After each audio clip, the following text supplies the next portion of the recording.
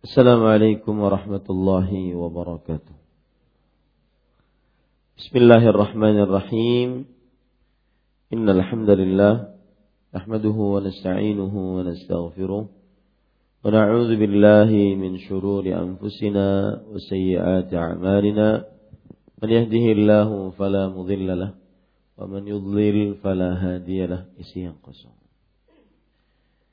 وأشهد أن لا إله إلا الله وحده لا شريك له وأشهد أن محمدا عبده ورسوله يا أيها الذين آمنوا اتقوا الله حق تقاته ولا تموتن إلا وأنتم مسلمون يا أيها الناس اتقوا ربكم الذي خلقكم من نفس واحدة وخلق منها زوجها وبث منهما رجالا كثيرا ونساء واتقوا الله الذي تساءلون به والأرحام إن الله كان عليكم رقيبا يا أيها الذين آمنوا اتقوا الله وقولوا قولا سديدا يصلح لكم أعمالكم ويغفر لكم ذنوبكم ومن يطع الله ورسوله فقد فاز فوزا عظيما أما بعد فإن أصدق الحديث كتاب الله وأحسن الهدي هدي محمد صلى الله عليه وعلى آله وسلم وشر الأمور محدثاتها وكل محدثة بدعة وكل بدعة ضلالة وكل ضلالة في النار. Alhamdulillah, kita bersyukur pada Allah Subhanahu wa taala pada hari ini, hari Selasa subuh 22 Al-Muharram, bulan Allah yang suci 1440 Hijriah, kita dimudahkan oleh Allah Subhanahu wa taala untuk duduk kembali bersama di Masjid Imam Syafi'i Banjarmasin, Kalimantan Selatan ini demi mengkaji kembali kitab Tafsir Karimir Rahman fi Tafsir Kalamil Mannan yang ditulis oleh Fadilatul Syekh Al-Allamah Abdurrahman bin Nasir As-Sa'di rahimahullahu ta'ala. Salawat dan salam semoga selalu Allah berikan kepada Nabi kita Muhammad sallallahu alaihi wa ala alihi wasallam, pada keluarga beliau, para sahabat serta orang-orang yang mengikuti beliau sampai hari kiamat kelak. Dengan nama-nama Allah yang husna dan sifat-sifatnya yang mulia, kita berdoa, Allahumma inna nas'aluka ilman nafi'an wa rizqan tayyiban wa amalan mutaqabbala. Allahumma anfa'na bima 'allamtana wa 'allimna ma yanfa'una wa zidna ilman. Allahumma inna na'udzubika min ilmin la yanfa' wa min qalbin la yakhsha wa min nafsin la tashba' wa min du'ain la yusma'. Wahai Allah, sesungguhnya kami mohon kepada Engkau ilmu yang bermanfaat, rezeki yang baik, dan amal yang diterima. Wahai Allah, berikanlah manfaat dari ilmu yang Engkau ajarkan kepada kami, dan ajarkanlah kami kepada kami ilmu yang bermanfaat, dan tambahkanlah kepada kami ilmu. Wahai Allah, kami berlindung denganmu dari ilmu yang tidak bermanfaat, dari hati yang tidak khusyuk, dari jiwa yang tidak puas, dan dari doa yang tidak dikabulkan.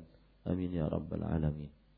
Ahibati hafizakumullah, saudara-saudari yang saya cintai karena Allah, semoga Allah Subhanahu wa taala senantiasa selalu menjaga kita.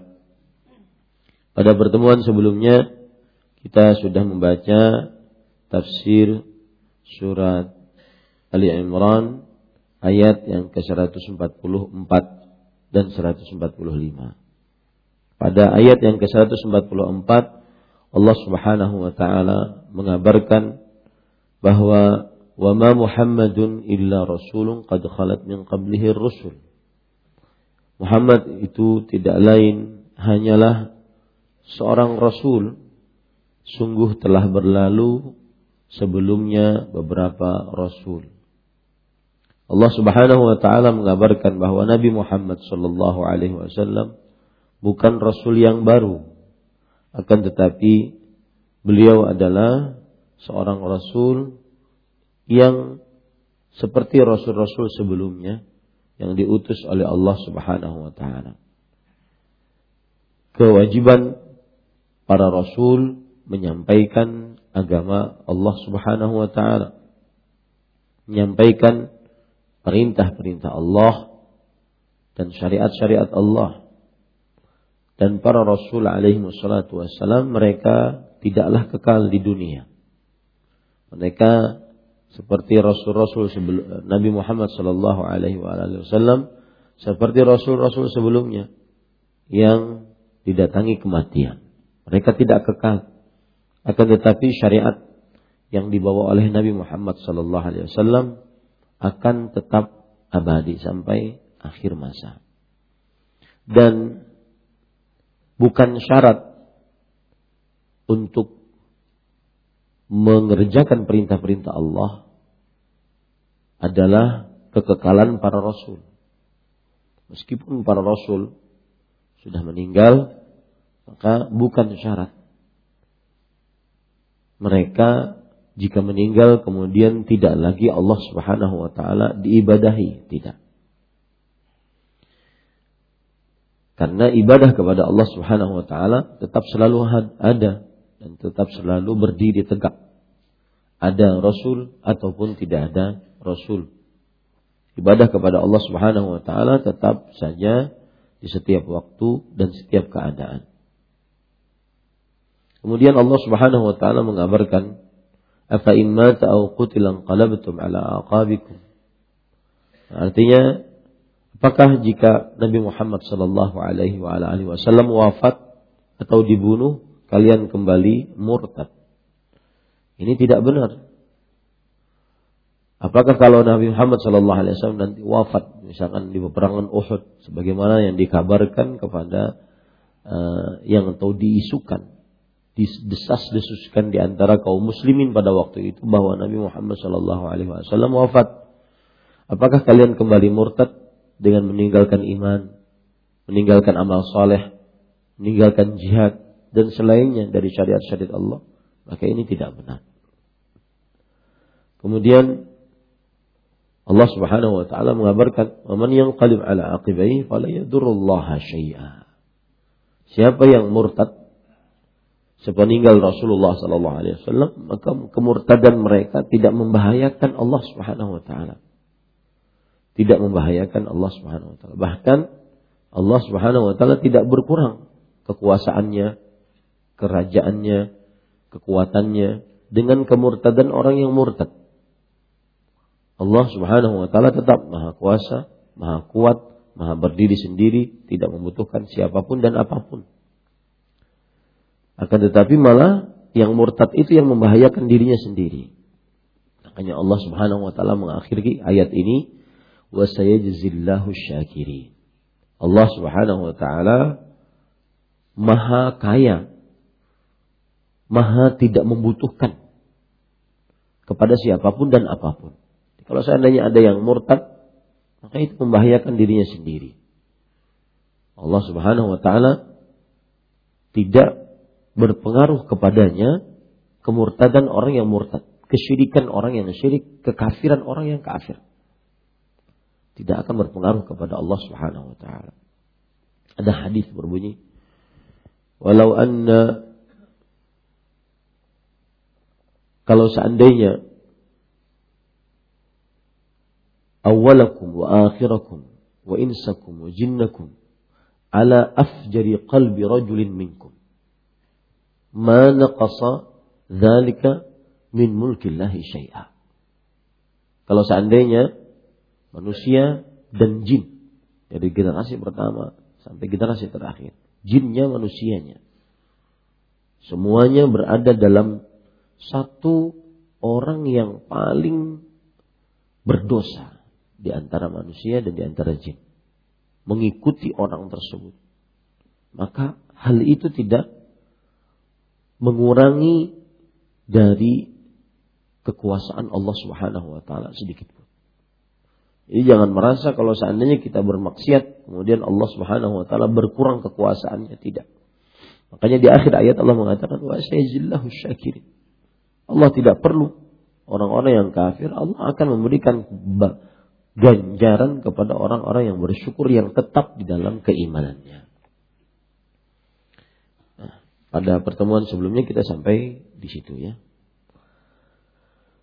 Kemudian ahibati hafizakumullah taala, dan ayat ini sudah saya sebutkan pada pertemuan sebelumnya bahwa ayat ini adalah ayat yang dibaca oleh Abu Bakar As-Siddiq radhiyallahu anhu ketika Nabi Muhammad sallallahu alaihi wasallam wafat.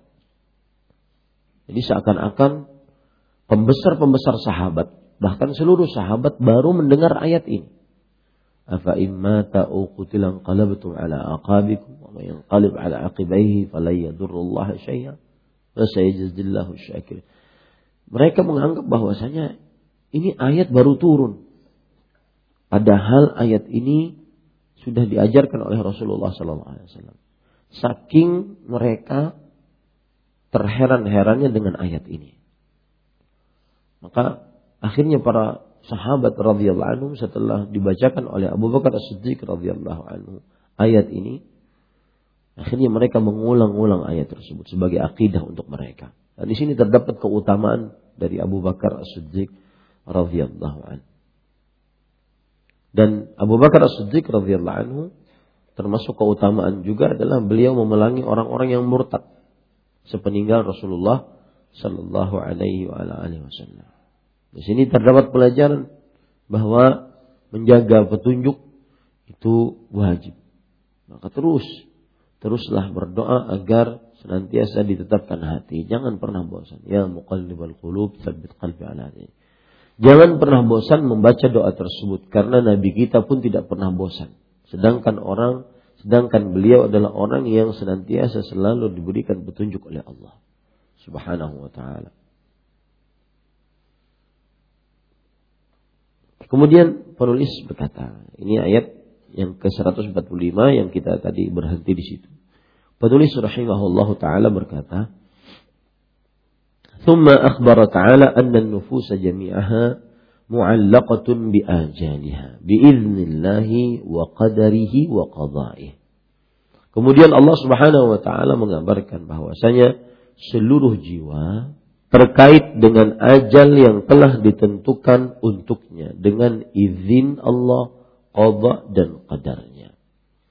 Maksud dari ayat ini, maksudnya adalah bahwa ayat ini sebenarnya perintah untuk berjihad.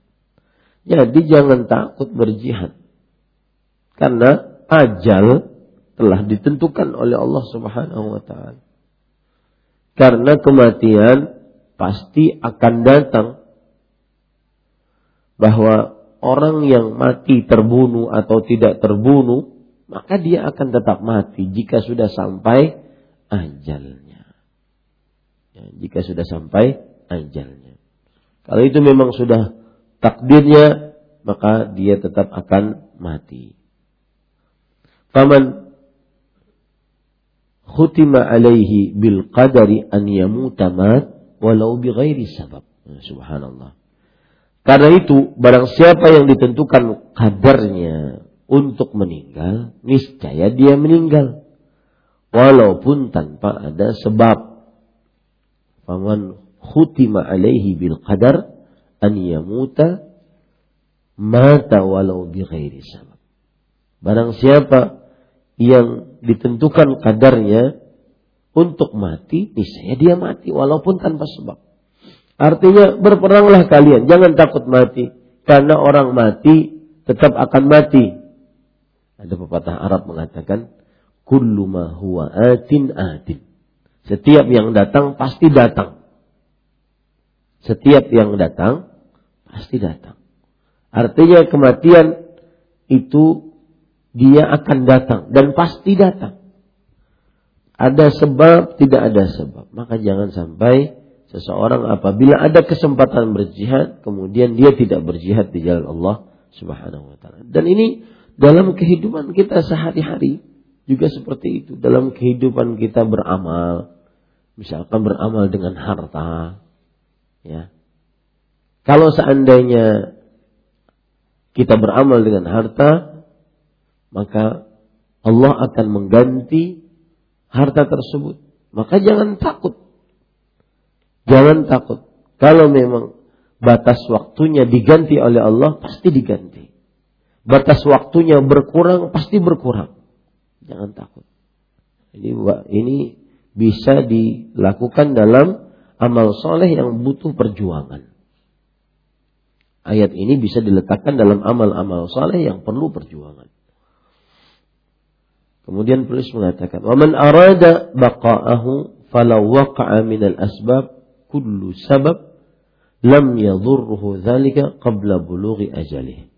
Dan barang siapa yang dikehendaki hidup walaupun tertimpa oleh sebab-sebab yang memudaratkan jiwanya, niscaya tidak akan membinasakannya sebelum ajalnya tiba. Kebalikan dari itu, meskipun dia sakit, luka, ditembak,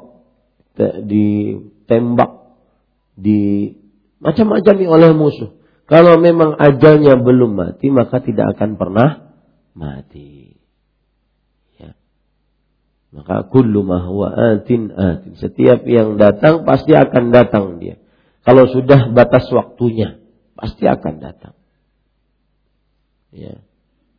Kemudian penulis mengatakan, "Wa dzalika anna Allah qadahu wa qaddarahu wa katabahu ila ajalin musamma. Idza jaa ajaluhum fala yastakhiruna anhu sa'a wa la yastaqdimun." Yang artinya, itu karena Allah telah menetapkan qada dan qadar dan menulisnya hingga sampai batas waktu yang telah ditentukan. Apabila ajalnya mereka tiba, niscaya tidak akan dapat ditunda sesaat pun dan tidak akan pula dimajukan. Ya. Dan ini yang membuat seseorang semakin sabar, tegar, kokoh, ya, dalam menghadapi musibah. Disebut saja, ketika ada keluarga kita yang meninggal, entah itu meninggalnya dengan dalam tanda kutip wajar atau tidak wajar, sakit misalkan, atau tidak wajar tertabrak, kena gempa, tanah longsor, ataupun terbakar, atau yang semisalnya, dimakan binatang buas, maka pada saat itu ucapkan, itulah yang sudah ditakdirkan oleh Allah Subhanahu wa ta'ala. Jika telah datang ajalnya, batas waktunya tidak akan terlambat, tidak akan terlalu cepat. Jangan sampai mengatakan, wah, coba kita kada tadi berangkat. Coba kita tidak jadi tadi. Coba. Hatiku sudah menggeretek tadi itu kada jadi nih. Nah, itu sering seperti itu. Ya, bahkan itu adalah trik iblis untuk mengganggu manusia, menolak takdir Allah Subhanahu wa ta'ala. Saya pernah, dan saya sering ceritakan cerita ini. Suatu ketika saya kajian di luar Kalimantan. Kemudian sebelum kajian, karena saya datang lebih cepat waktu itu, ada orang datang. Kemudian beliau salaman. Kemudian beliau mengatakan, boleh Ustaz saya ngobrol sebentar sebelum kajian? Oh, silahkan. Lalu setelah itu beliau cerita, saya ini sebenarnya Ustaz, sebenarnya sangat sudah rela dengan kematian ibu saya. Tapi kita tahu bersama, kalau ada kata sebenarnya pasti di belakangnya ada tapi. Tapi Ustaz, saya selalu merasa bersalah. Maka saya katakan, Pak, itu bukan rela. Itu belum rela namanya. Baik Ustaz, dengar dulu cerita saya. Iya. Ibu saya meninggal dalam keadaan dia sakit di rumah. Ketika sakit pertama dia sudah saya bawa ke rumah sakit. Kemudian dia minta pulang, akhirnya dia pulang. Sehatlah dia. Setelah itu dia sakit lagi. Dan ketika dia sakit yang kedua dia berpesan, jangan bawa saya ke rumah sakit. Karena waktunya sudah dekat. Maka saya di antara dua hal, membawa ibu ke rumah sakit atau taat kepada ibu. Kalau seandainya saya membawanya ke rumah sakit, mungkin akan terlepas hati ini. Kenapa saya tidak? Saya ulangi. Kalau saya membawanya ke rumah sakit, Ustaz, dan tidak mengindahkan perintah beliau, niscaya hati ini akan tenang. Kalau seperti ini, saya seperti membunuh ibu saya. Nah, lihat mulai, itu syaitan berlaku di situ. Saya seperti membunuh ibu saya, karena saya biarkan ibu saya dalam keadaan sakit tidak saya obati, dan itu atas perintah dia. Dan itu yang selalu mengiang-ngiang di antara kita. Maka saya katakan, wahai saudaraku, cukup. Pikiran seperti itu sudah cukup. Bahwa ajal ibumu sudah sampai, terimalah. Ucapkan inna lillahi wa inna ilaihi raji'un. Ucapkan Allahumma ajurni fi musibati wa khlif li khairan minha. Selesai. Tidak usah Anda berpikir ke belakang. Kalau seandainya saya selalu merasa berdosa, seakan-akan saya membunuh ibu saya. Itu pikiran syaitan yang mengganggu manusia untuk menerima takdir Allah Subhanahu wa taala. Ya, jangan berpikirkan lagi. Contoh kasus mama saya. Mama mengatakan, jangan diapa-apain kepala saya. Jangan dirobek, jangan dioperasi. Saya tanya ke bapak sebagai kepala keluarga yang membawahi mama. Maka terserah mama. Itu selesai. Sudah, itulah takdirnya. Itulah takdirnya. Itulah ajalnya.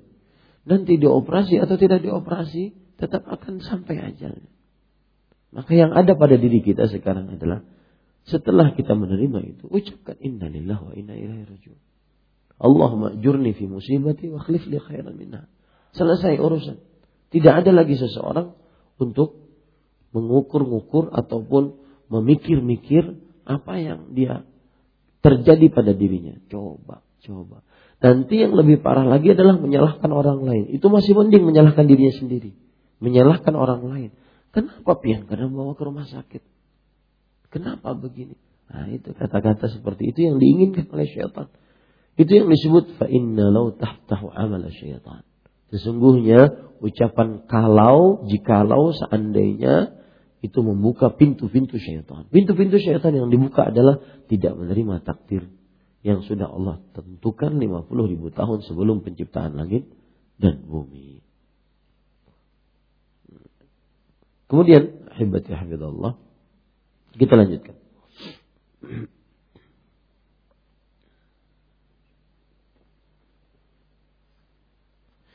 ثم أخبر تعالى أنه يؤتي الناس من ثواب الدنيا والآخرة وما تعلقت به إرادتهم. Kemudian Allah Subhanahu wa taala memberitakan bahwasanya Dia memberikan pahala dunia dan akhirat kepada manusia selama keinginan mereka tertuju kepada hal itu. Maksudnya begini. Allah sesuai dengan keinginan seorang manusia. Jika ingin dunia, Allah kasih. Jika ingin akhirat, Allah kasih. Ente mau yang mana? Ya, Allah kasih Subhanahu wa taala. Cuma nanti siapa yang menginginkan dunia, maka di akhirat nanti dia tidak memiliki apa-apa. Dikasih dunianya. Makanya kalau seandainya ada orang sholatnya riya karena ingin dipuji oleh manusia, dapat dia pujian. Terkenal di tengah manusia. Menuntut ilmu, membaca Al-Quran, riya. Karena ingin dipuji oleh manusia, ingin dapat hadiah, dapat dia. Dapat pujian. Jadi qori terkenal, penghafal Al-Quran terkenal, suara yang paling bagus terkenal, dapat dia dunianya. Seorang yang berjihad atau yang berhijrah, maksud saya, berhijrah dari kota Mekah, kota Madinah, ingin bukan karena Allah, tapi ingin menikahi perempuan, dapat dia. Dunianya dapat dia. Orang yang sholat riya karena ingin mendapatkan perempuan dari calon mertua di samping kanannya, dapat dia. Tetapi ingat, dunia Anda dapat, tetapi di akhirat tidak ada bagian pahalanya sama sekali. Ya, jadi Allah di sini menegaskan, siapa yang ingin dunia dia dapat, siapa yang ingin akhirat dia dapat. Tapi ingat, siapa yang ingin dapat dunia, maka dia di akhirat tidak dapat apa-apa. Allah berfirman, "Man kana yuridul hayatad dunya wa zinataha nuwaffi ilaihim a'malahum fiha wa hum fiha la yubkhasun. Ulaika alladziina laysa lahum fil akhirati illa an-nar wa habita ma sana'u fiha wa batilun ma kanu ya'malun." Barang siapa yang menginginkan kehidupan dunia dan perhiasannya, kami akan berikan secara sempurna. Dan mereka tidak akan dikurangi sesuai dengan keinginannya. Akan tetapi mereka Lah orang-orang yang di akhirat tidak memiliki bagian sama sekali. Ya, bagian sama sekali. Dan akan terhapus apa yang telah mereka amalkan. Nah itu bedanya. Beda dengan orang yang menginginkan kehidupan akhirat. Wa man yuridu harsal akhirati nazid lahu fiha. Dan siapa yang menginginkan kehidupan akhirat, kami akan tambahkan dari keinginannya dan karunia kami. Makanya orientasikan selalu seluruh amal ibadah kita untuk akhirat. Seluruh amal ibadah kita untuk kehidupan setelah kematian. Bagaimana kita selamat setelah mati kita. Itu yang harus selalu ada dalam benak kita. Ya, yang selalu mengiang-ngiang apapun yang kita kerjakan, apapun yang kita ucapkan, dimanapun kita berada. Yang selalu mengiang-ngiang dalam kehidupan kita. Saya sering memperhatikan para ikhwah. Jujur, para pegawai-pegawai.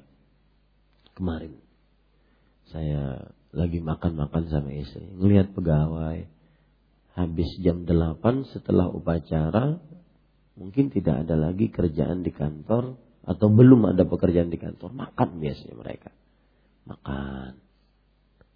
Makan laki-laki, perempuan sama-sama. Saya katakan kepada istri saya, jarang sekali tidak terjadi perselingkuhan seperti ini. Karena makan sama-sama. Kemudian bercengkrama sama-sama. Melihat suami, laki-laki dan perempuan saling lihat, saling bergaul, saling tertawa sana sini. Jarang sekali tidak terjadi perselingkuhan. Maka saya dalam hati juga berpikir bahwasanya seperti itu selalu, seperti setiap hari dia kerjakan. Dari mulai Senin sampai Jumat. Sabtu, Ahad, libur. Artinya aktivitas seseorang seperti itu aja. Yang tidak keluar dari kantor, pekerjaan kantor. Dan itu selama puluhan tahun.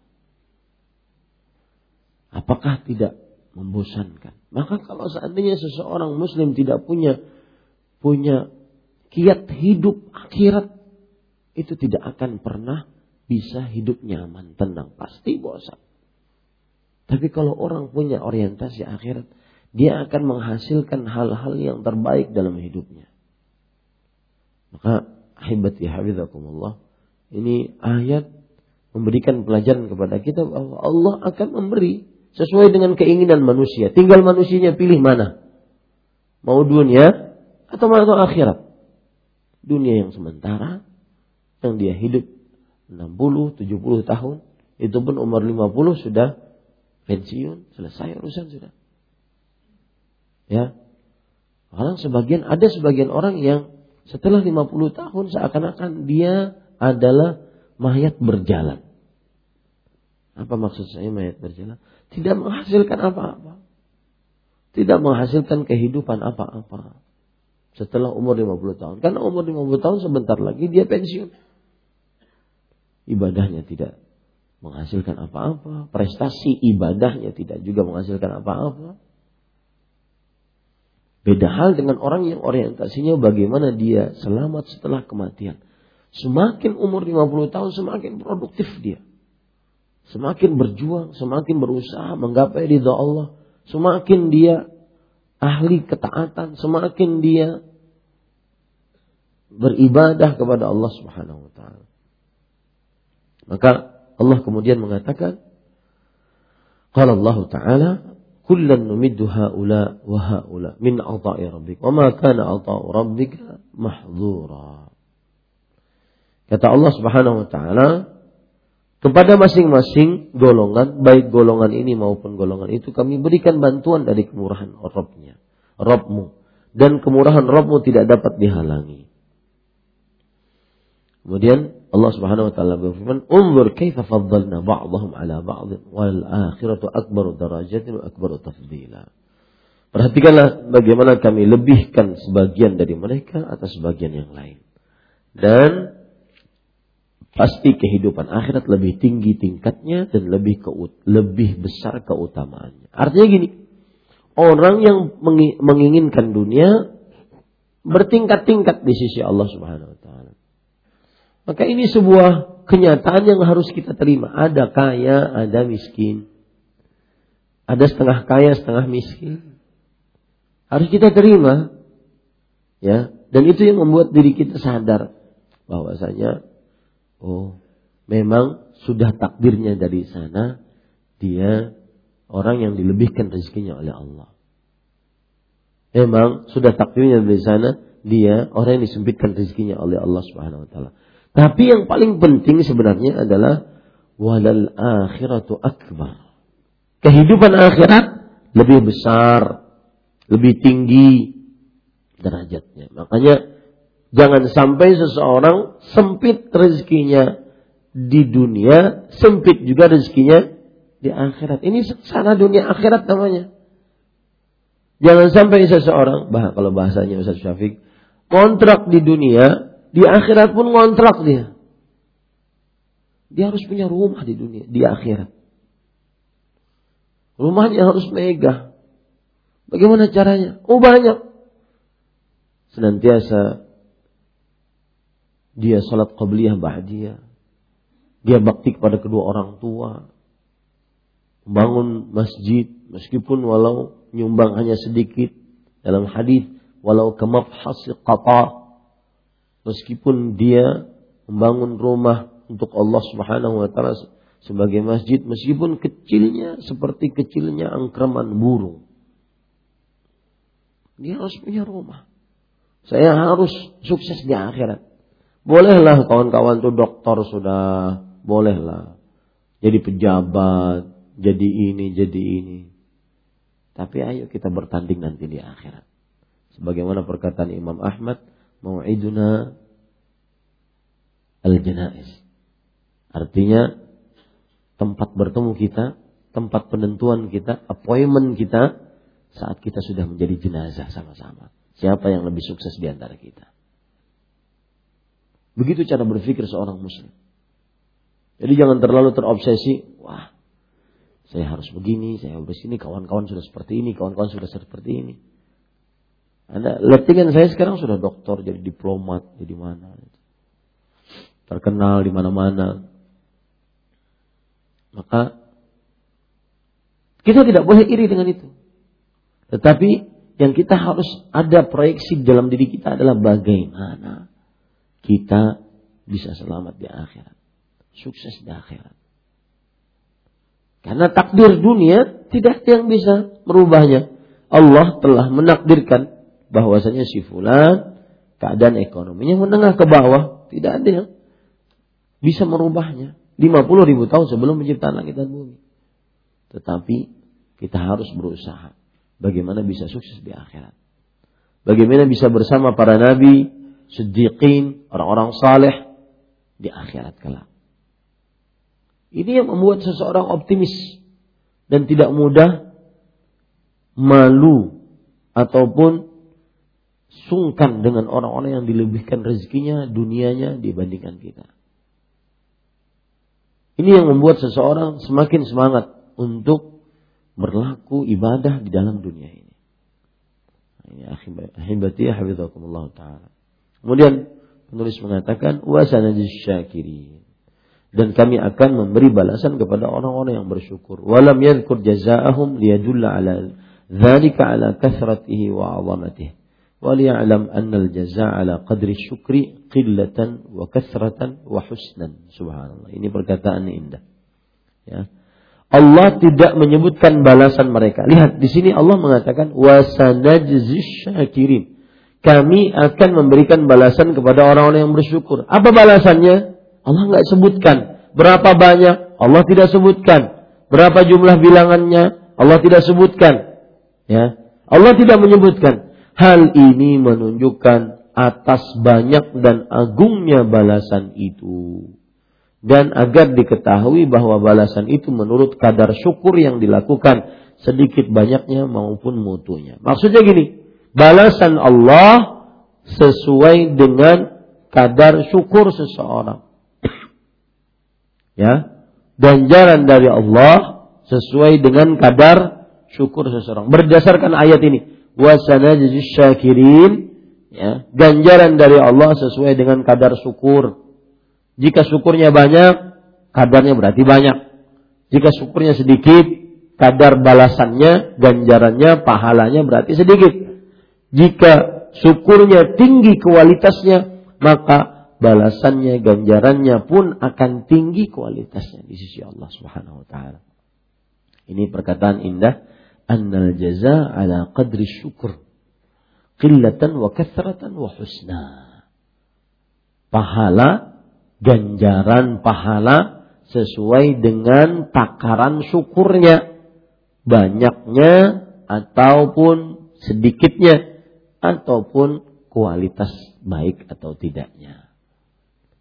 Maka perhatikan, ahibati hafizakumullah, seseorang yang paling utama adalah bagaimana dia tetap untuk orientasi akhirat sehingga dia pandai bersyukur kepada Allah Subhanahu wa taala.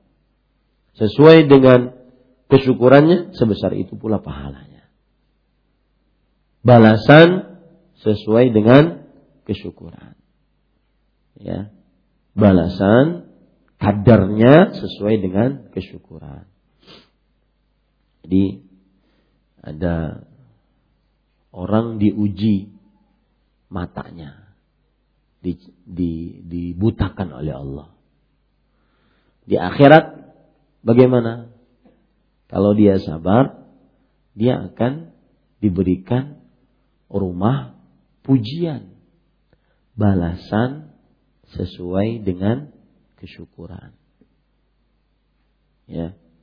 Orang diuji dengan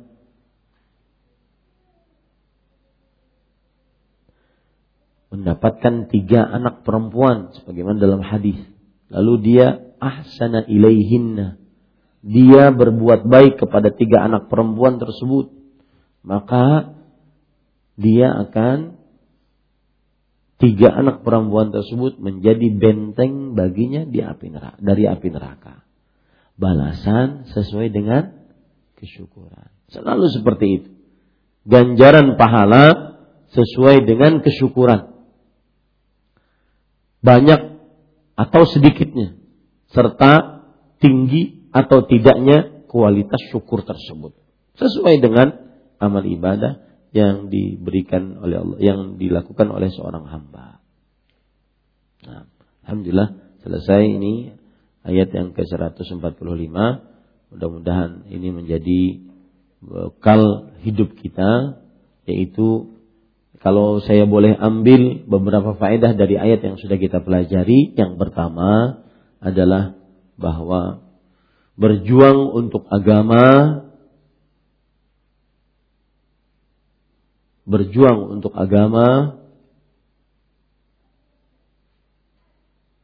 senantiasa harus bersemangat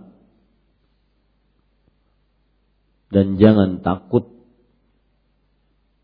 karena ajal sudah ditentukan oleh Allah Subhanahu wa taala.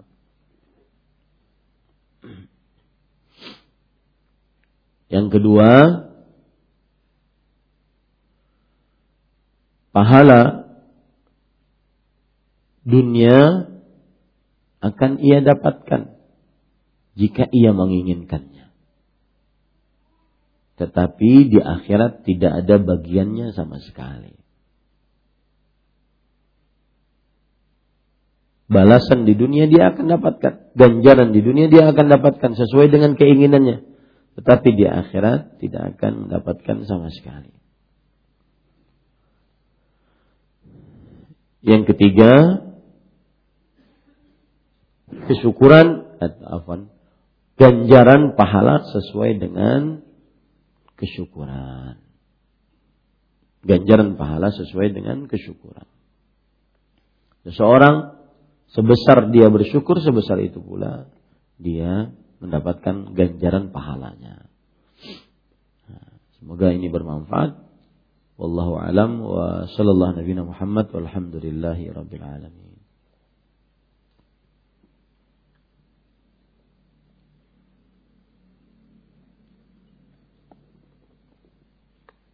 Ada yang bertanya?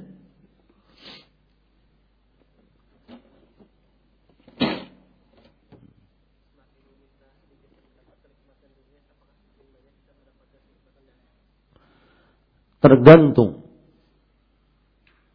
Pertanyaan beliau, apakah kita kalau dikit kenikmatan di dunia yang kita dapat, berarti nanti kita akan mendapatkan kenikmatan yang banyak di akhirat? Tergantung. Kalau seandainya dia di dunia beriman, kemudian dia di dunia menjadi orang saleh, maka dia akan mendapatkan kenikmatan yang banyak nanti di akhirat. Tapi kalau seandainya dia kafir, jadi miskin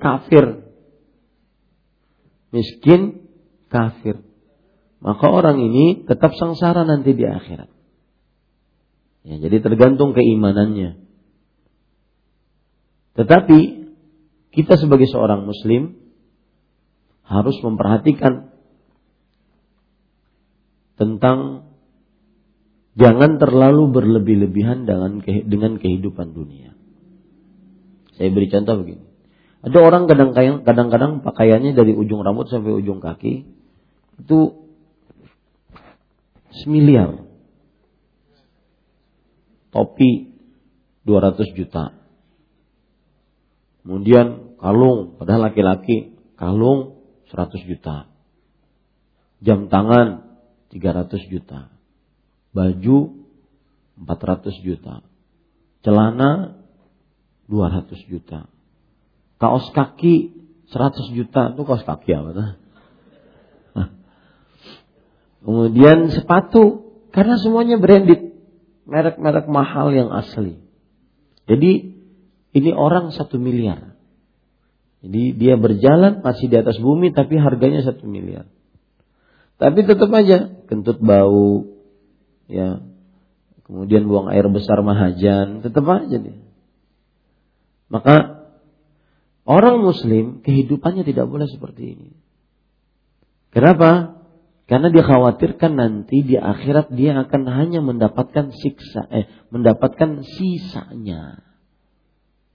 Allah berfirman dalam surat Al-Ahqaf ayat 20, "Wa yawma yu'radu alladhina kafaru 'alan nar, adhhabtum tayyibatikum fi hayatikum ad-dunya wastamta'tum biha, falyawma tujzauna 'adzabal hun bima kuntum tastakbiruna fil ard wa bima kuntum tafsukun."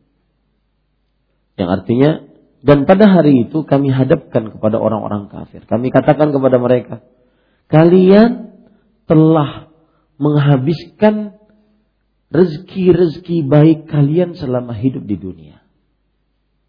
Dan kalian sudah rasakan itu. Hari ini di akhirat, rasakanlah siksa yang menghinakan. Disebabkan karena kalian menyombongkan diri dari kebenaran tanpa ilmu dan karena kalian telah berbuat fasik. Di sini terdapat pelajaran nanti saya akan sebutkan. Lihat ayat ini, orang-orang kafir disebutkan pada ayat ini sudah merasakan kenikmatan-kenikmatan dunia. Di akhirat yang ada hanya siksa. Makanya Umar bin Khattab radhiyallahu anhu mengatakan, "Wallahi inni aqdiru an akula aladzakum ta'aman." Aku sangat mampu, demi Allah, aku sangat mampu untuk makan makanan yang paling lezat yang kalian makan. Wa albasakum alyanakum libasa, dan memakai pakaian yang paling halus, lembut kainnya di antara kalian. Aku sangat sanggup. Walakin astabqi lil akhirah. Akan tetapi aku sisakan itu untuk kehidupan akhirat. Yang kadang-kadang suka bermewah-mewah, ya. Beli kasur misalkan, kasurnya harus yang paling mewah. Sekali duduk tinggalam sidin. Saking empuknya. Ya, tinggalam saking empuknya. Atau kasur sekali duduk mental, belum. Saking empuknya. Ya, pakaian harus sutra, lembut, tidak boleh yang kasar-kasar. Atau makanan. Anak kemana pian? Anak ke Singapura. Bapak, makan nasi goreng. Ke Singapura aja makan nasi goreng, batu beli pulang ke Banjar. Ini terlalu berlebihan. Ya, terlalu berlebih-lebihan. Maka ahibati hafizakumullah, itu yang disebutkan oleh para ulama dan oleh ayat Al-Quran tersebut. Maka setiap orang yang berlebih-lebihan di dunia, dikhawatirkan dia akan dikurangi nanti nikmatnya di akhirat. Lalu apakah sebaliknya? Siapa yang dikurangi di dunia, apakah dia akan dikurangi di akhirat, ditambah di akhirat? Maka tergantung keimanannya. Kalau dia kafir, tambah parah dia. Kalau dia muslim, iya, dia akan dilebihkan. Jadi ada cerita kisah Al-Hafidh Ibnu Hajar dengan seorang Yahudi di zamannya. Al-Hafidh Ibnu Hajar ulama Islam abad ke-8 Hijriah. Beliau kalau ngajar, Al-Hafidh Ibnu Hajar itu orang kaya, hakim, orang kaya, ngajar necis, bersih. Orang Yahudi miskin, tukang jualan minyak, bajunya penuh dengan minyak dan semisalnya. Si Yahudi ini berkata, wahai Hafidh Ibnu Hajar, bukankah Rasulmu berkata, ad-dunya sijnul mu'min wa jannatul kafir. Dunia itu penjaranya orang beriman dan surganya orang kafir. Tapi kalau lihat keadaan saya dengan kamu sekarang berbeda jauh. Kamu bagaikan di surga, saya bagaikan di penjara. Padahal saya kafir. Padahal hadisnya bagaimana?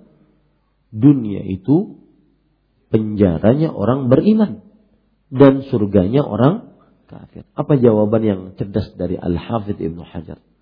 Beliau mengatakan, surga yang dijanjikan oleh Allah untuk saya dibandingkan dengan apa yang saya pakai sekarang adalah penjara bagi saya. Paham? Dan neraka yang dijanjikan untuk kamu kalau kamu mati dalam kekafiran lebih dahsyat dibandingkan neraka yang lebih dahsyat dibandingkan adalah surga bagimu dibandingkan sekarang. Keadaanmu sekarang yang miskin ini itu bagaikan surga dibandingkan nerakamu kelak. Paham? Paham gak? Ya. Wahai orang miskin, kafir, Yahudi, kamu miskin. Itu surga bagimu sekarang dibandingkan nerakamu kelak. Ini makanya pertanyaan tadi bagus sekali, bahwa orang yang miskin, apakah nanti di akhirat dia akan mendapatkan kekayaan berlebih? Tergantung keimanannya. Kalau dia beriman, maka dia jelas akan mendapatkan yang lebih. Karena tadi kata Umar bin Khattab, walakin astabqi lil akhirah. Aku sisakan untuk kehidupan akhirat. Ya. Maka tetapi kalau dia orang kafir, maka seperti yang disebutkan tadi oleh Al-Hafidh Ibnu Hajar, bahwa apa yang dia dapati sekarang di dunia itu surga bagi dia dibandingkan siksa akhirat yang sudah menunggunya karena kekafirannya. Maka tergantung, apakah dia beriman ataukah tidak. Hampir sama saja seperti yang kaidah yang disebutkan oleh Syekh tadi, al-jaza ala qadri syukur. Ya. Balasan sesuai dengan kadar kesyukuran. Maka apabila seseorang ingin bertambah, banyaki syukurnya. Apabila seseorang berkurang, berarti sedang kurang kita syukurnya. Apabila seseorang banyak musibah, berarti sedang kurang kita bersyukurnya. Ya, berarti kita sedang kurang bersyukurnya kepada Allah. Apabila di sana sini ada masalah, urusan sini bermasalah, urusan sana bermasalah, maka berarti introspeksi diri kita terhadap syukur kita. Inilah makna firman Allah Subhanahu wa taala yang mana iblis berjanji, "Tsumma la ughwiyannahum ajma'in." Kemudian aku akan mengganggu mereka seluruhnya. La aq'udannahum syiratal mustaqim. Aku akan halangi mereka dari jalan engkau yang lurus. Tsumma la'atiyannahum min baini aydihim wa min khalfihim wa an aymanihim wa an syama'ilihim wa la tajidu aktsarahum syakirin. Kemudian kata Allah Subhanahu wa taala menceritakan tentang iblis, aku akan datangi manusia, mengganggu mereka dari depan, dari belakang, dari kanan, dari kiri, dan engkau ya Allah tidak akan mendapati kebanyakan mereka orang-orang yang bersyukur. Kenapa di situ syukur menjadi target operasi iblis paling utama? Karena seperti yang sudah kita bahas, balasan ganjaran sesuai dengan kadar syukur. Itu rahasianya. Semoga bermanfaat. Kita cukupkan dengan kafaratul majlis. Subhanakallah bihamdik, asyhadu an la ilaha illa anta astaghfiruka wa atubu ilaik. Wassalamualaikum warahmatullahi wabarakatuh.